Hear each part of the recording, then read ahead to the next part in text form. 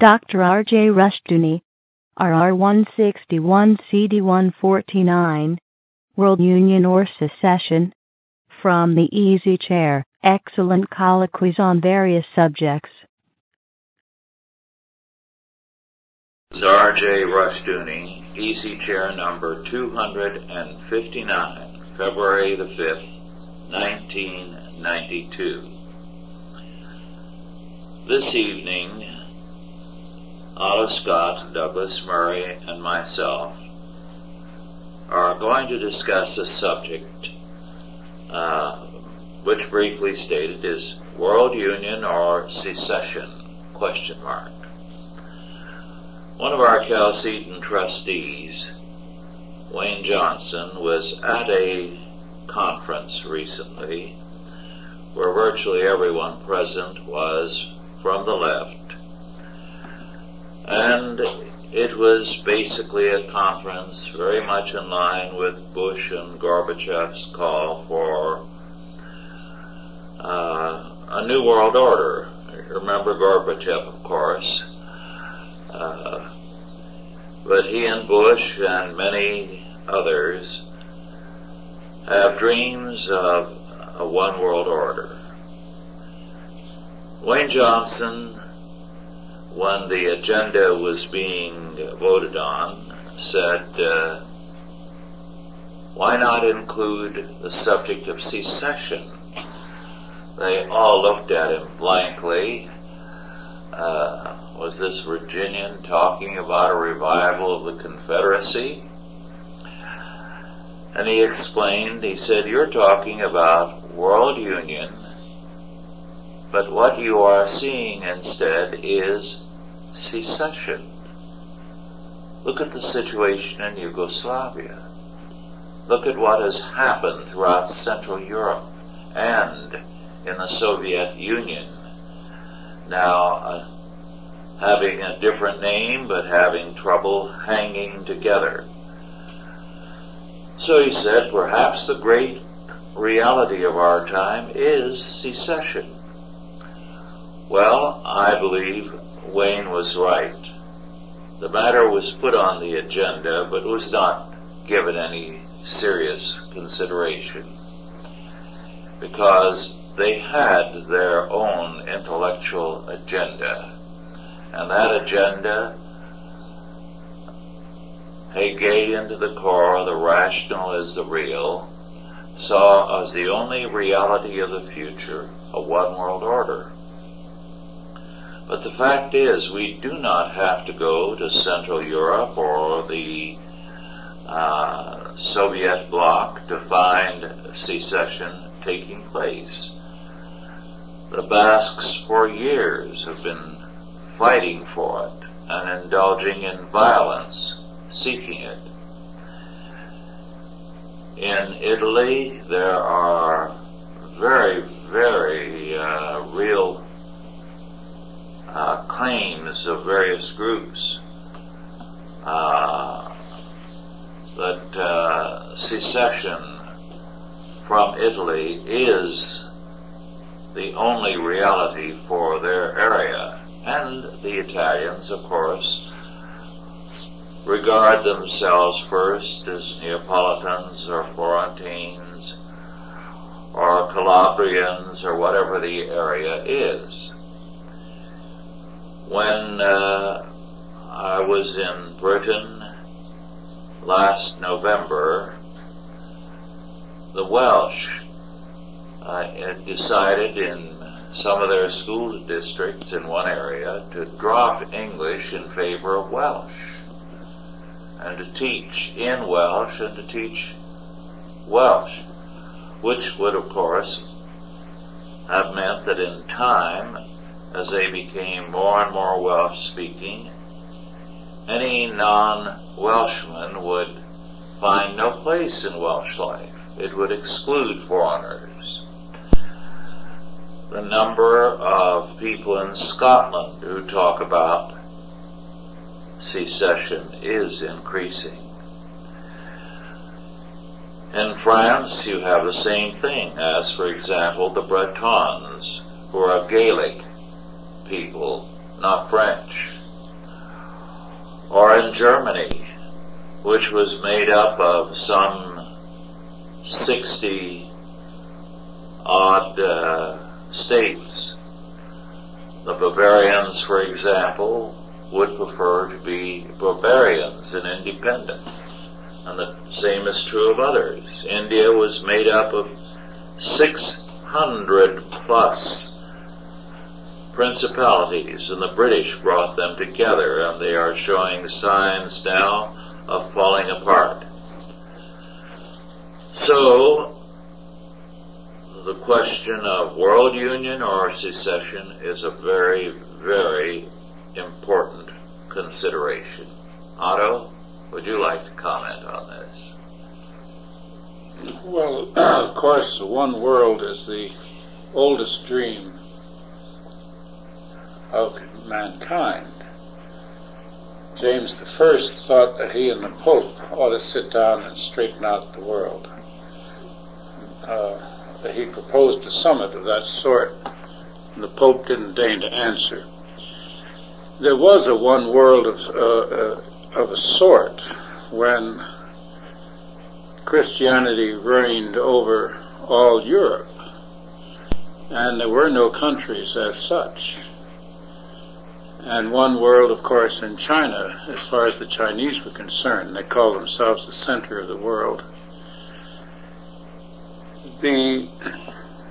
On the world stage, it seems to me to be almost a sort of large illustration of what happens in a corporation.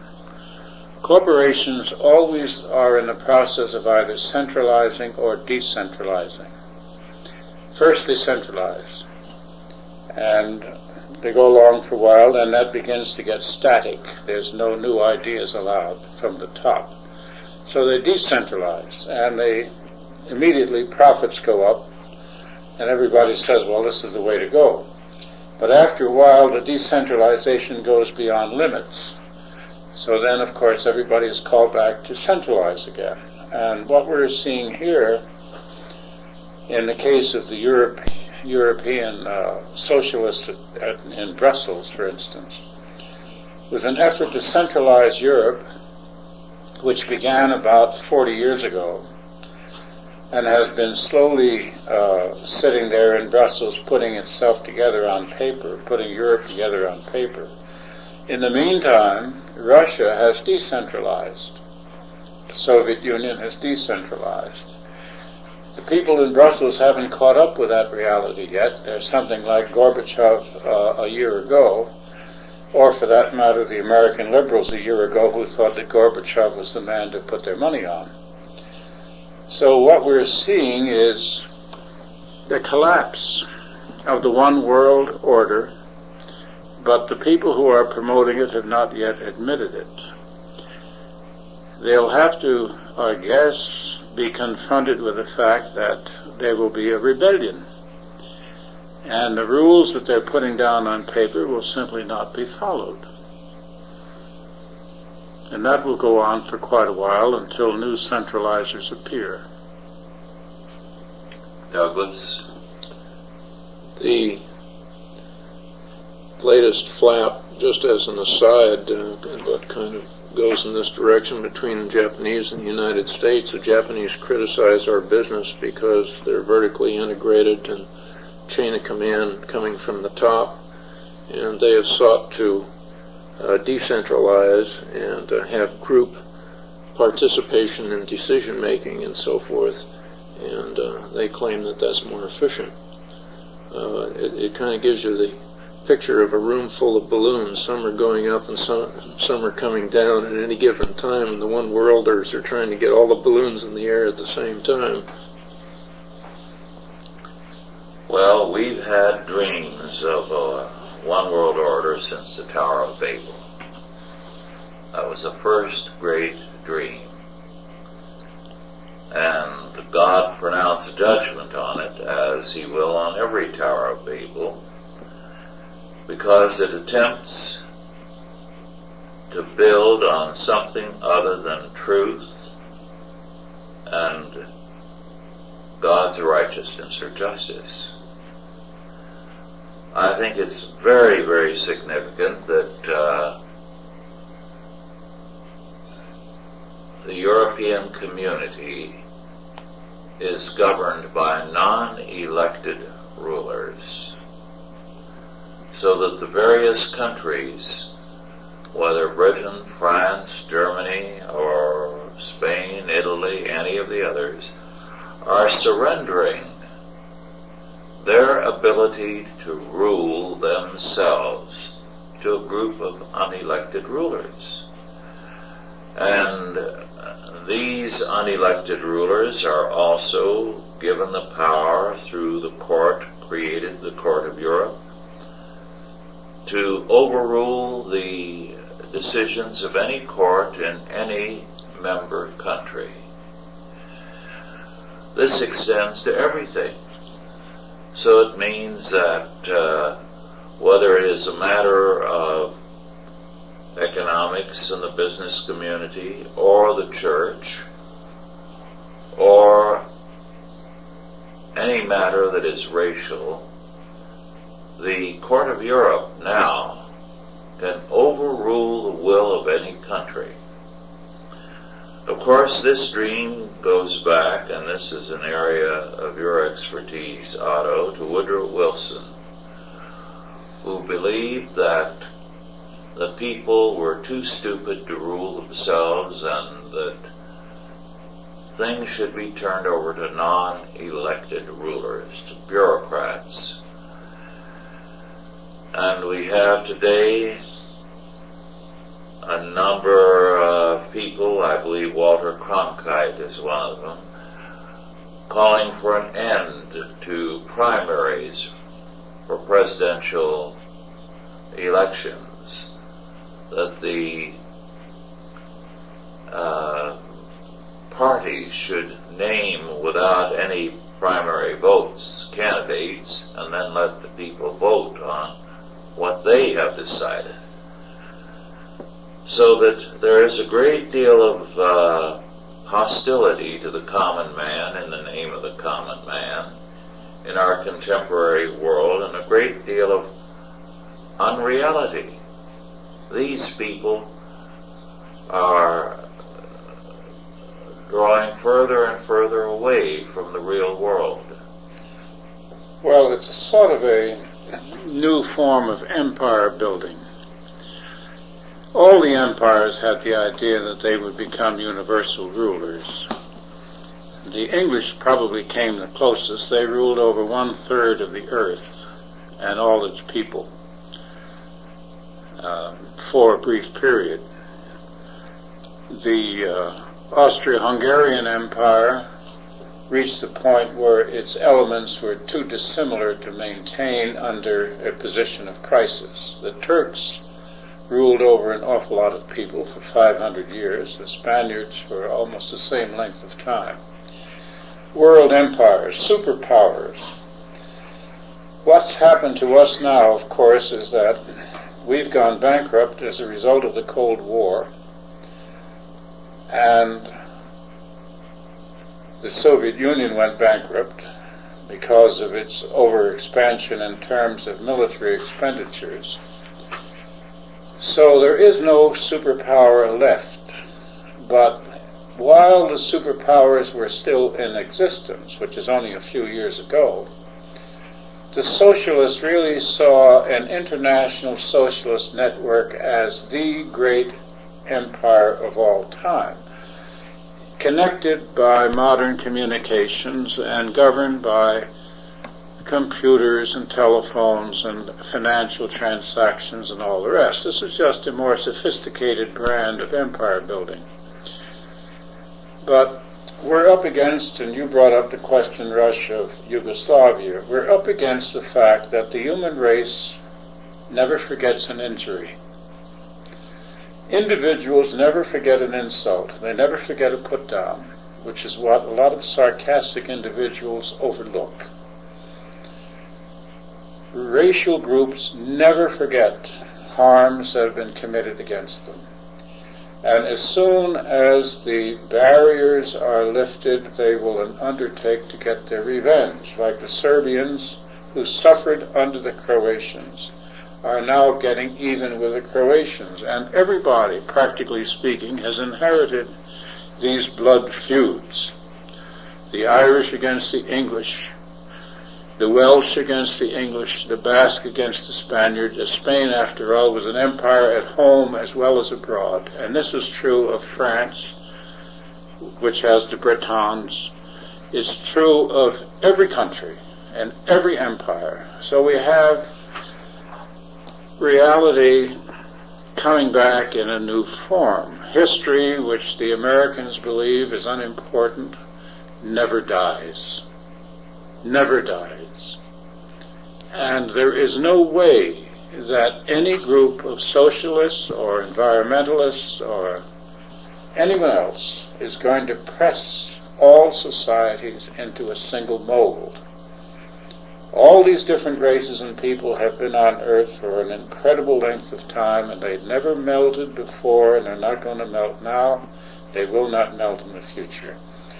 And I'm afraid that of all the empires involved, the American empire is in for the rudest of awakenings, because we are no longer able to govern beyond our shores to any great extent at all. The last great convulsive effort was in the Gulf, which the English would have called an action and not a war, and we had to borrow money to do it. Now that is very similar to England and Suez. It's our 1956. It's the last roar of the American lion. And I think we have a lot of hangover. We have a big hangover due, because all this dream about great superpowers and telling other people how to do it, telling the South Africans how to deal with the blacks and so forth, is going to come crashing to earth. And I, for one, will be very glad to see an end of it.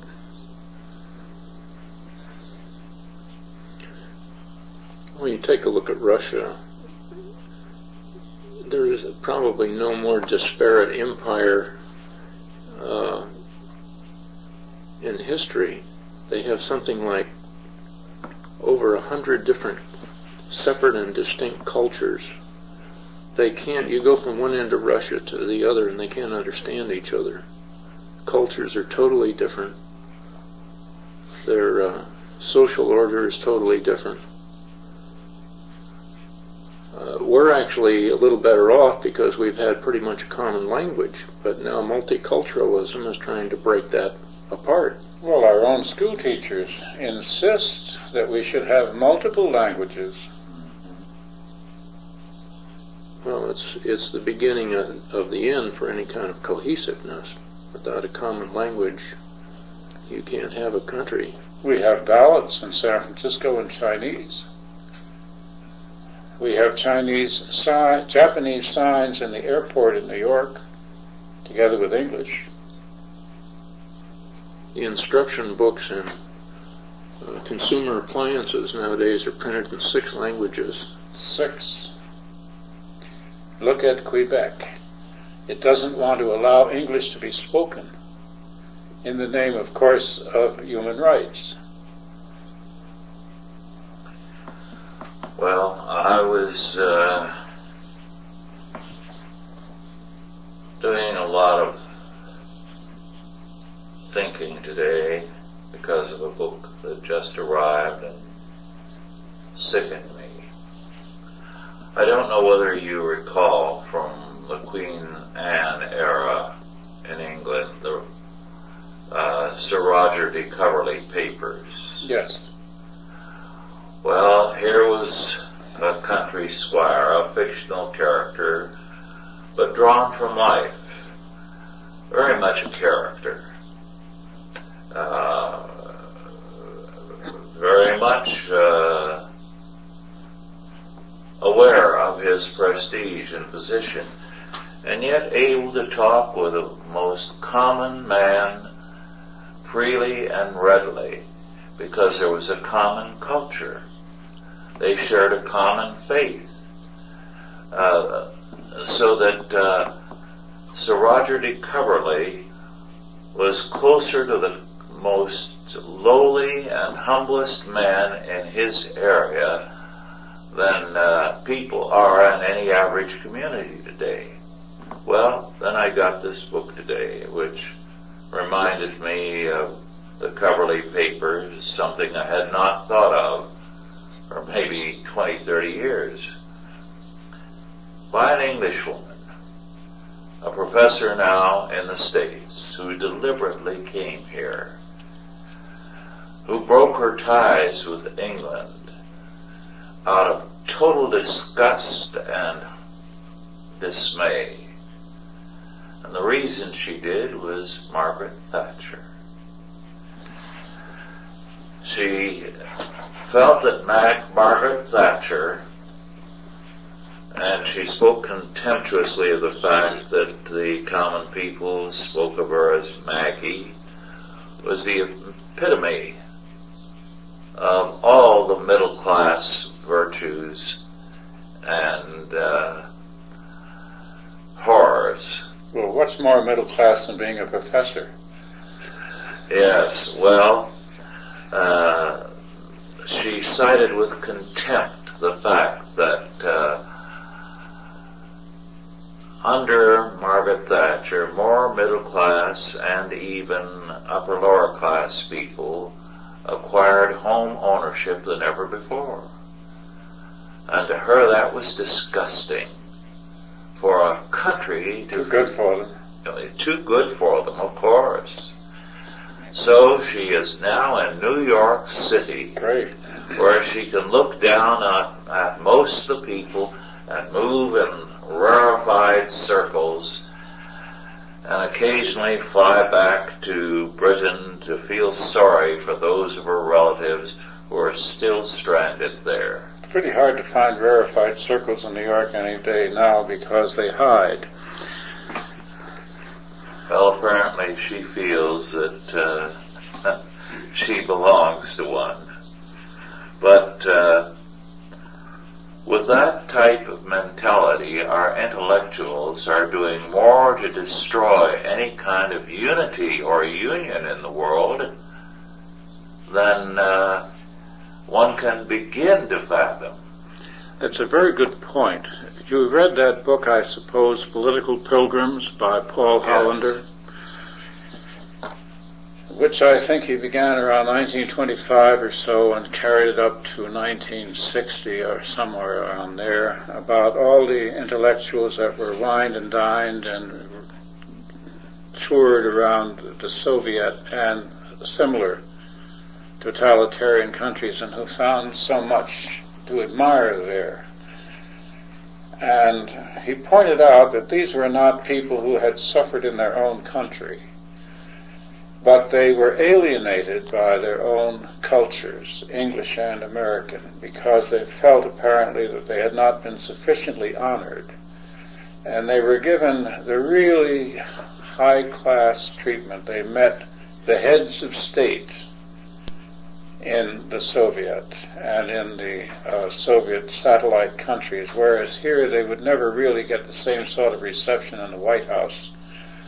And he was very puzzled. He never was able to explain these individuals. And I noticed with very great interest that after the fall of the Soviet Union, after the fall of Gorbachev and whatnot, they are still alienated. They have not changed their positions in any way. And this is, I suppose, something new, that the intellectuals of the modern world are against the modern world. I can't think of any parallel in history. Yes. I have never before been confronted with the idea of traitors against a culture. I could understand, if you read him, Benedict Arnold, who felt mistreated, and I could understand others who turn against their country, but not to stay in a culture and denigrate it at the same time. And I have the feeling that this one world business or one Europe business that rose up in Brussels is staffed by this sort of person. Yes. That's a very good point. It would be interesting if someone were to study. If we knew who they were. Yes. You notice that we've never seen any profiles of these individuals. They're never written up. No. They're anonymous. And bureaucrats, I was told by a bureaucrat, someone in the IRS, love anonymity, because then they can exercise more power without responsibility. Well, power without retaliation. Yes. They can invoke more fear that way. Wouldn't you like to know who they are? To publish it? Yes. And you wonder at these so-called investigative journalists who never seem to go into these particular topics. No. They talk about a highly placed individual or a spokesman. Yes. Well, if you say the right thing for them, you're a highly placed person. Well, you mean if you give them a story, you tell them what to say. This Yes. is really what it boils down to. Well, what do you think will happen? I think secession is the name of the game. I think we're going to see the world fall apart in the days ahead. Well, it'll become a regional world. Yes. It's the end of the superpowers. So the next step, when the superpowers vanish, is little England, little America, little France, etc. And maybe even smaller groups than national groups. Italy's not really a country, as you pointed out. Nobody ever calls himself an Italian who comes from Italy. He says he comes from Roma, Genova, wherever, Milan. But would that apply also here? Would the states fall apart? Well, there are some who feel that it can happen here and that we might divide into 9 regional areas. Certainly China could fall apart very easily. The various portions of China have no love for each other. I know during the 30s I was working as a missionary in San Francisco's Chinatown. And I was a student, and I was also tutoring a North Chinese girl. And we went to a concert or two together, and I was quickly told by the Cantonese who knew me that I was making a very bad mistake, because they had no love of the North Chinese, and in fact they did not speak the same language. The North Chinese spoke Mandarin, and the South Chinese, or those people in San Francisco, almost all were Cantonese. But there are other areas besides those two, and some of them are Islamic, some are Turkic. So China is a conglomeration of peoples. It's an empire. It's an empire. And it will collapse one of these days. It was quite divided under the old warlords. It was only nominally China. Each area had its own warlord who recognized no overlordship. We may see that in the former Soviet. Yes. But I ever tell you that I was at a banquet in Sweden, and Anne was with me, and we were at separate tables, which is the custom, and they had wonderful ice carvings on and it was a shipbuilding company, and I was up there with Shaheen, wanted to christen a ship. We can say that without blasphemy. Name a ship.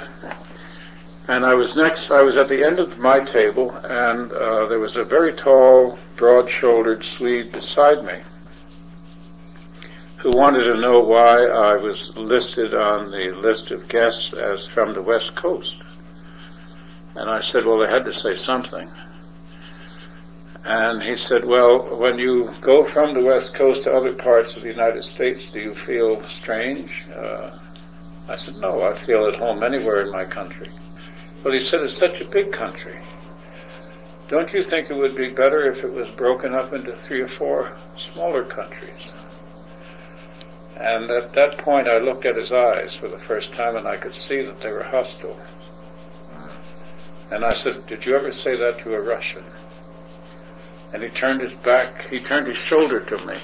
And I saw his shoulder for the rest of the meal. Never spoke to me again. But the thought has arisen before regarding the United States. Yes. Maybe we should take a look at the definition of what is meant by a world union. Do they mean a world union in terms of geographical area? We should question our assumptions of what we think is meant by world union or new world order. Perhaps they're talking about controlling the world's population as one political entity.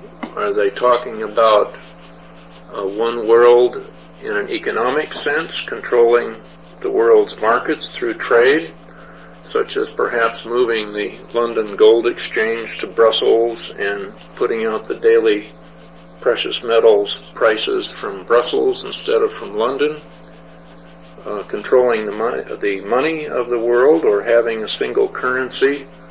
What really are they talking about? It's obvious from history that it's trying to manage the world's population is an unmanageable proposition. It can't be done because of the diverse cultures and diverse languages. Well, you're hit on something very important, and that is the financial international structure. There is a financial international structure in the process, far along, I might add, of making a central bank for all Europe. We already have a central bank for the United States, and we have the International Monetary Fund, and we have various and other institutions which, in effect, control financial movements everywhere. This was one of the things that defeated the Arabs after their embargo and after their quadruple oil price, when they really, for a while, had enough money to buy every corporation in the United States. They weren't smart enough to do it, and most of the money was immediately used by the bankers for other purposes. That sort of a structure is based, however, on the idea that paper can control the movement of goods. This can only be done if there is an iron discipline, and if the amount of currency disseminated is proportional to the goods involved. Now, no, there is no government, no form of government, which has ever been able to control itself to that extent. They do not accept discipline. Discipline at the top is never followed. So it's a modern version of an old dream. Right now, the dream is moving forward despite all contrary signals. The European community is working to take over more and more power from the national states.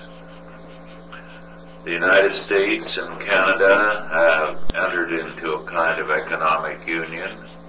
Mexico is now being included. Bush's next step is to include New Zealand and Australia and expand from there. Then these regional unions are going to unite into a one world order. However, the thing that comes through to me very, very strongly is that these people have a total contempt of the common man and of all people who disagree with them. One of the things that I did constantly when I was a boy. I read the books by men like Walter Duranty and Maurice Hindus on the Soviet Union. On the one hand, we were getting accounts of mass murders, mass tortures.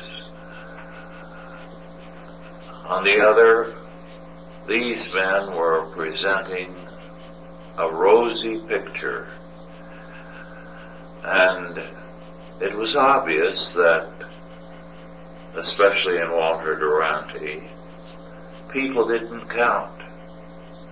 He had nothing but contempt for what happened to ordinary people. He was a man as callous and as dishonest as they come. We know that now, but at that time, Duranty and Maurice Hindus and the others just were giving us the rosy side. Except that there were those, for example, who did write as eyewitnesses about the death of 6 to 13 million people whom Stalin starved to death. There were people escaping. There were Russians defecting.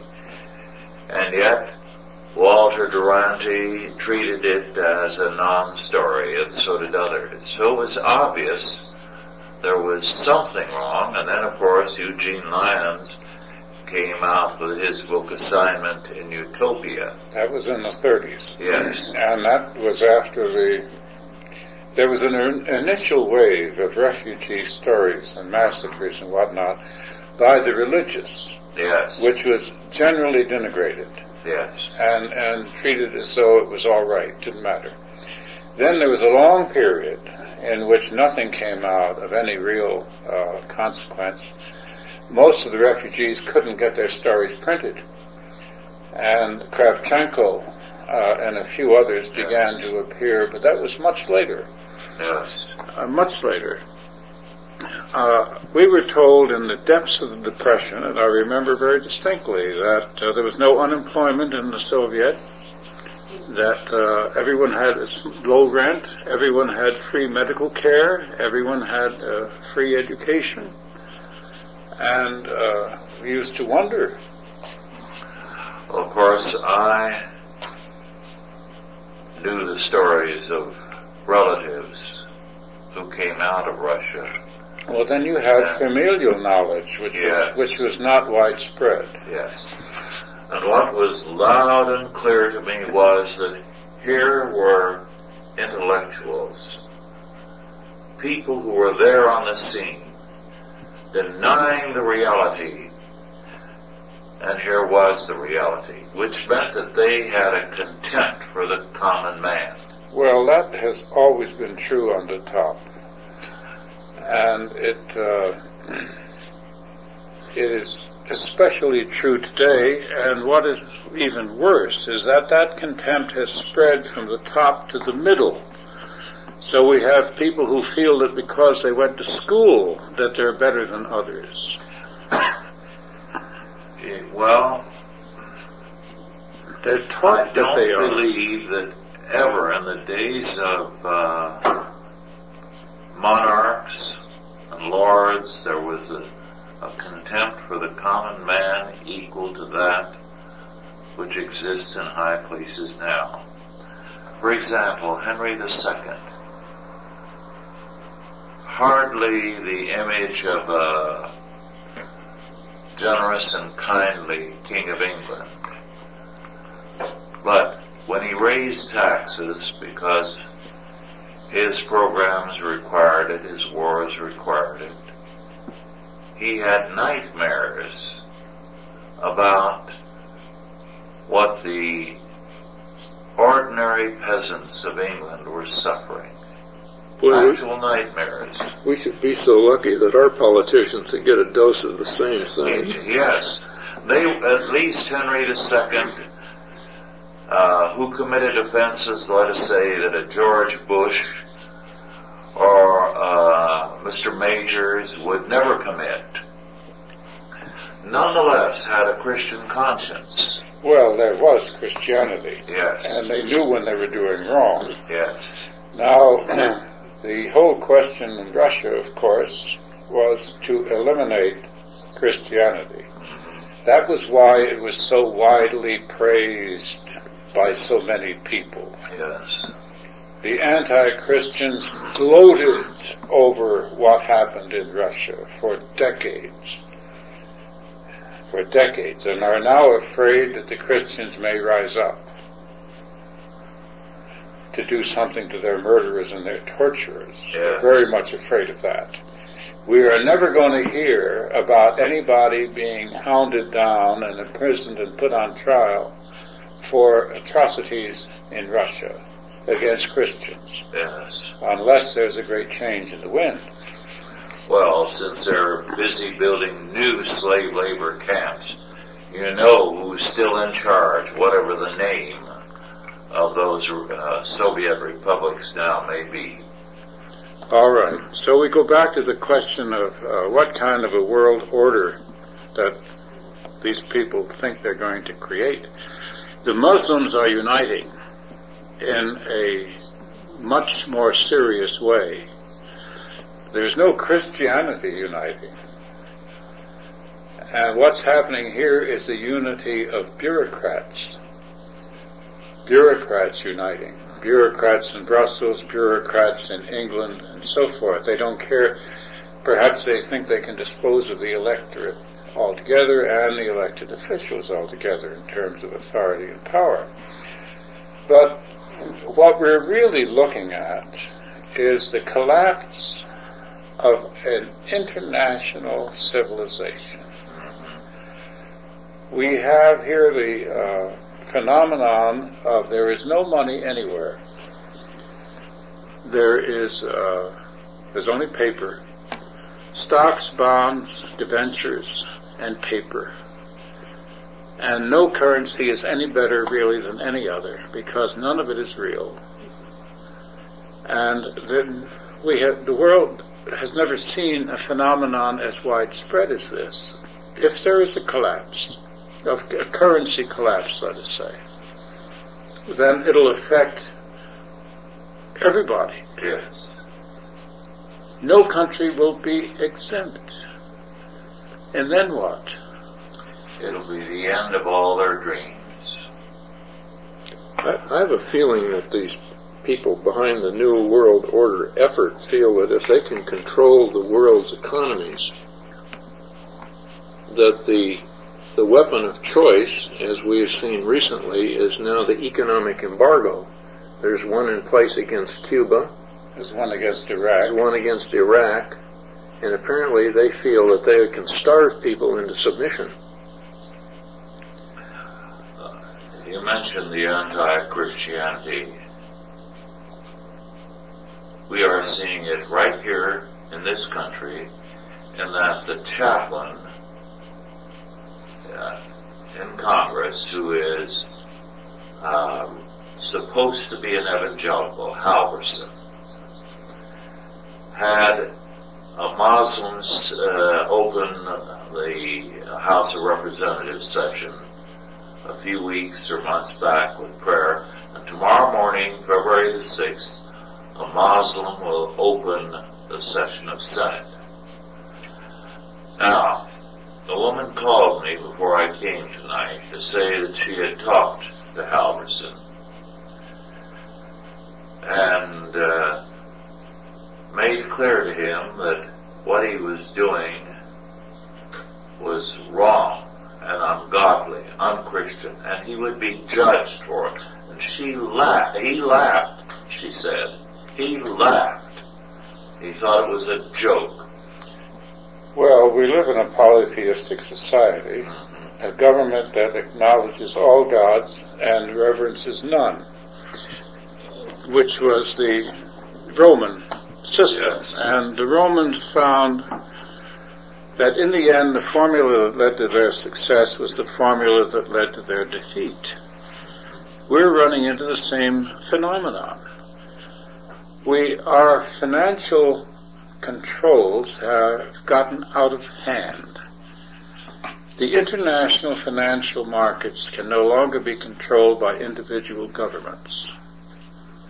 Now, Brussels may think it can do it, but I don't know how it's going to do it. They think they're going to put out a gold ECU, right? A European currency unit, an ECU. A gold coin. And yet, we're being told every day by the Wall Street Journal and by our government and our bankers that gold is an obsolete and impossible metal that has no currency value whatever.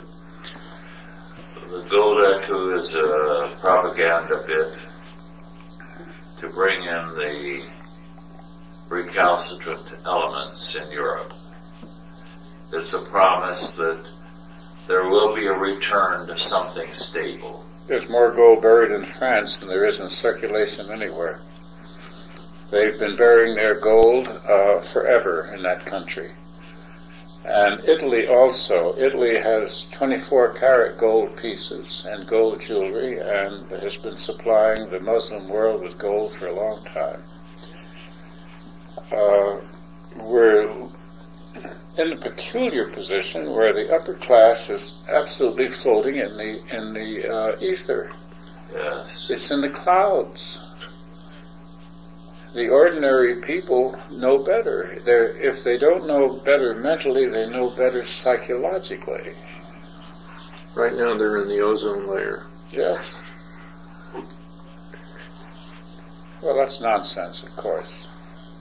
I mean, the sky is cracking is what the peasants say in Venezuela when it rains too long. And the idea of the ozone cracking is about on the same level. Yes. Couldn't get rid of it if you wanted to. The hole in the ozone layer in South Pole is a phenomenon which occurs when you have earthquakes. And it apparently vents some of the gases or whatever.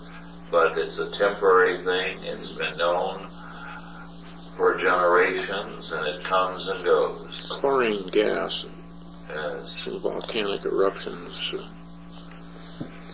is what thins the layer of the ozone.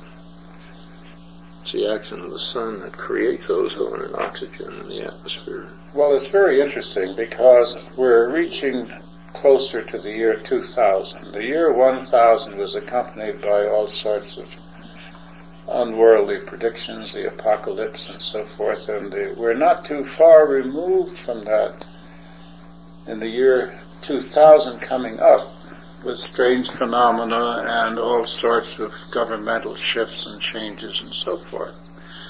As far as the average person is concerned, I would say that their psychological state today is very similar to the psychological state of people at close to the year 1000. That's an interesting fact. When I first studied history, we were told that there was a massive expectation of the end of the world at the year 1000. Later on, we were told that was a myth. The most recent study I read of the subject said that there were a number of people who did hold that belief. But when the year 1000 came and went, it exploded that type of thinking so that there was a burst of creative activity.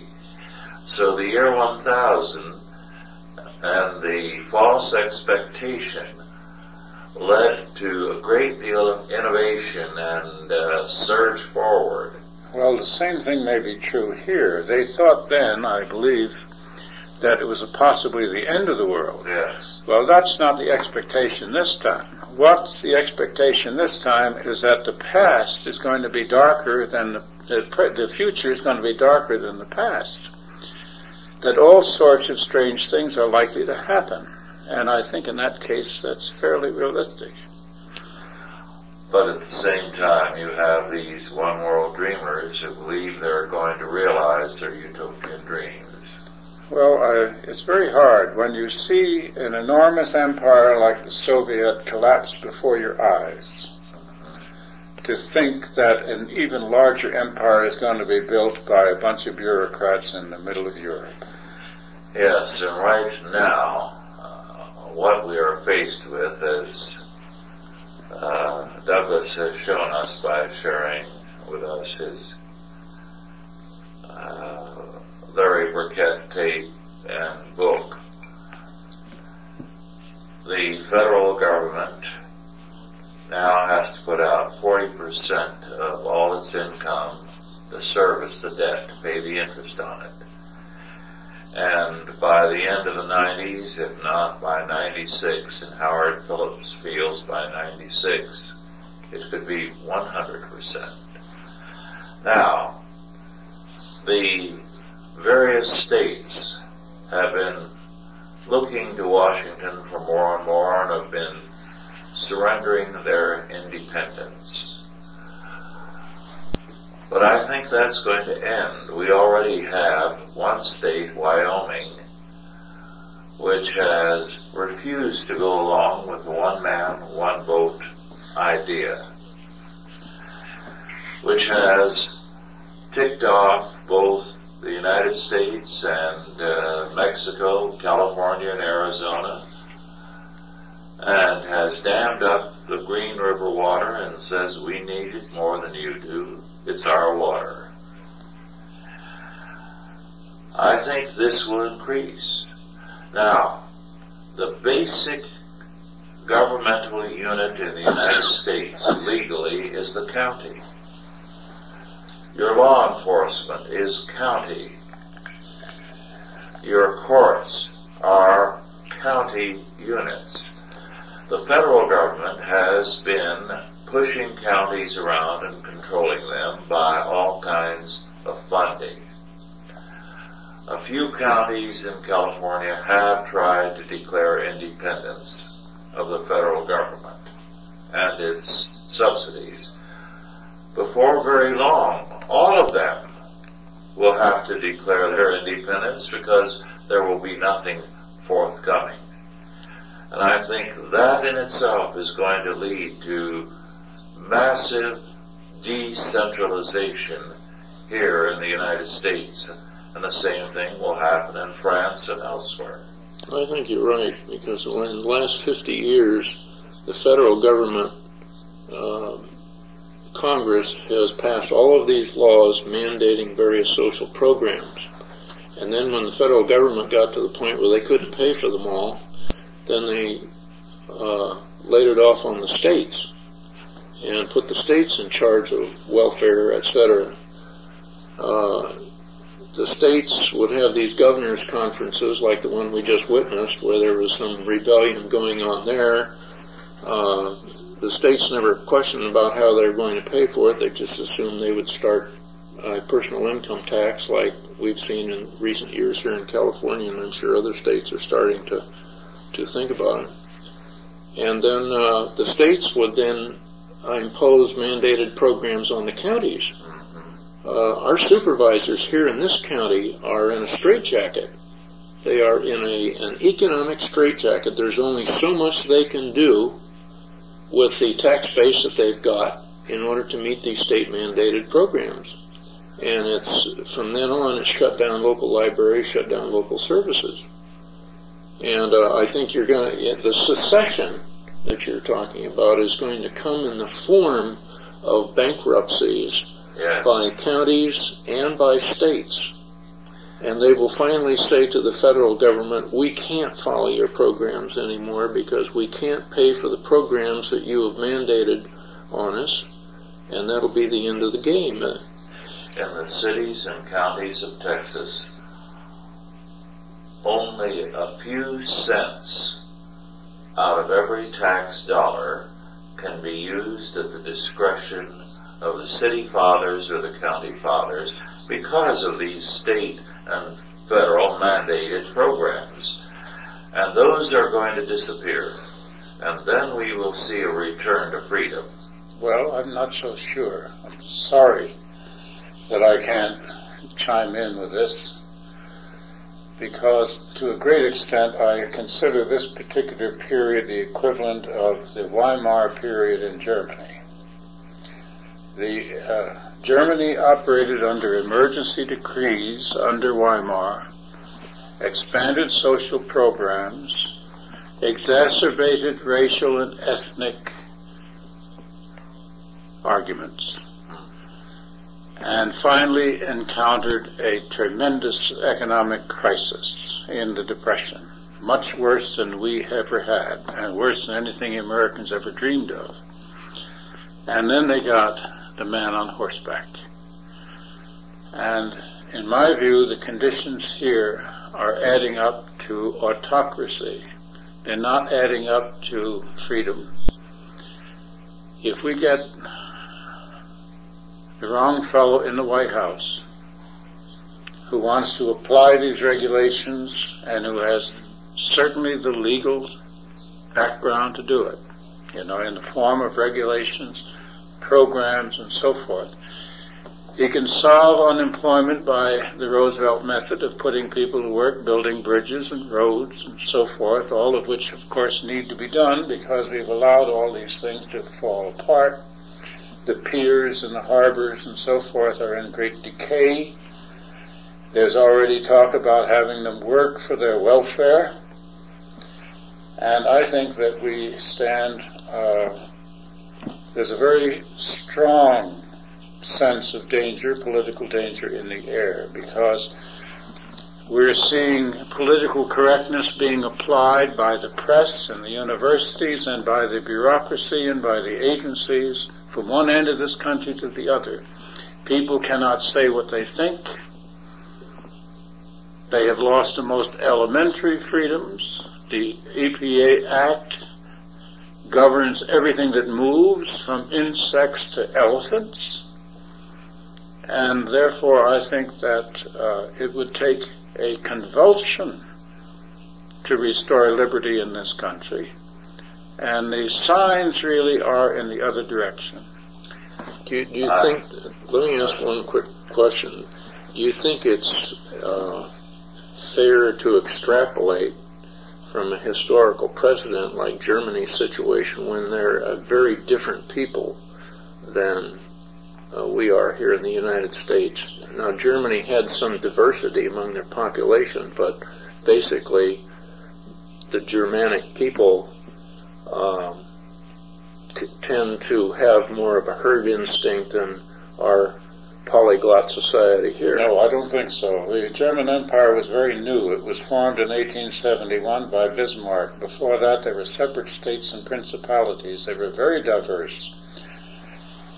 And they were European. And Europeans are, by definition, mixtures. What I am saying is that the historical formula has always been democracy to autocracy, irrespective of the people. It was true in Greece. It's been true everywhere else. Democracy is, over the long haul, is unworkable. The republic, yes. A democracy, no. Well, Otto, I'm ready to agree that there is a very real possibility that you are right. In fact, I will say there is a high degree of possibility. On the other hand, we hope not. I hope not, and I'll tell you one reason why I think not. I think there are too many Otto Scotts in this country, and Doug Murrays and R.J. Rushdoonies, who are of an independent mind and will not go along with this. Well, obviously that's true. And in all these church and state struggles, I've seen the stubbornness that is a part of the American character, and these people will not submit. Well, they'll have to start standing up. Yes, the first step in standing up is to say what you think. Exactly. And if they don't do that, there's no possibility of any resistance. I agree. Well, our time is up. Thank you all for listening, and God bless you. Authorized by the Chalcedon Foundation. Archived by the Mount Olive Tape Library. Digitized by rules.com.